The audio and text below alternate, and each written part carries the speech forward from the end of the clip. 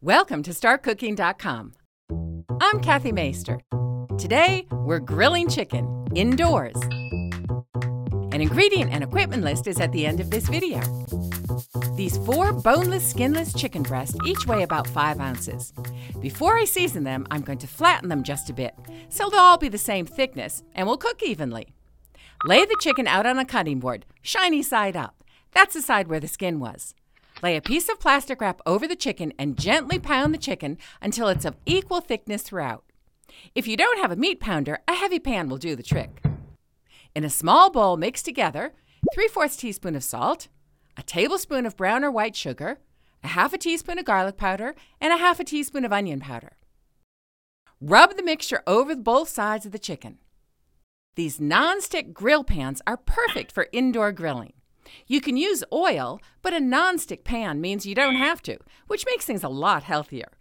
If you don't have a grill pan, then a regular non-stick fry pan will work, but you won't get the traditional grill marks on your chicken.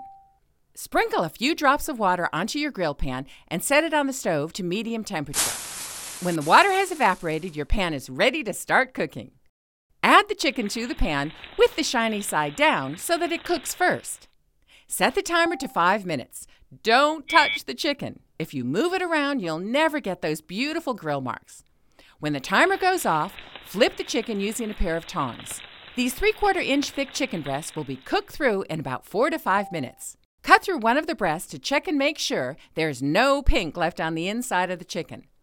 Different grill pans hold the heat differently. You may have to experiment with the temperature settings until you know what works for your pan. Grilled chicken is a very healthy form of protein.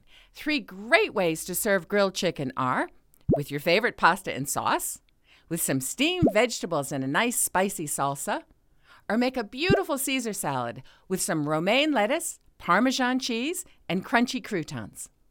Enjoy!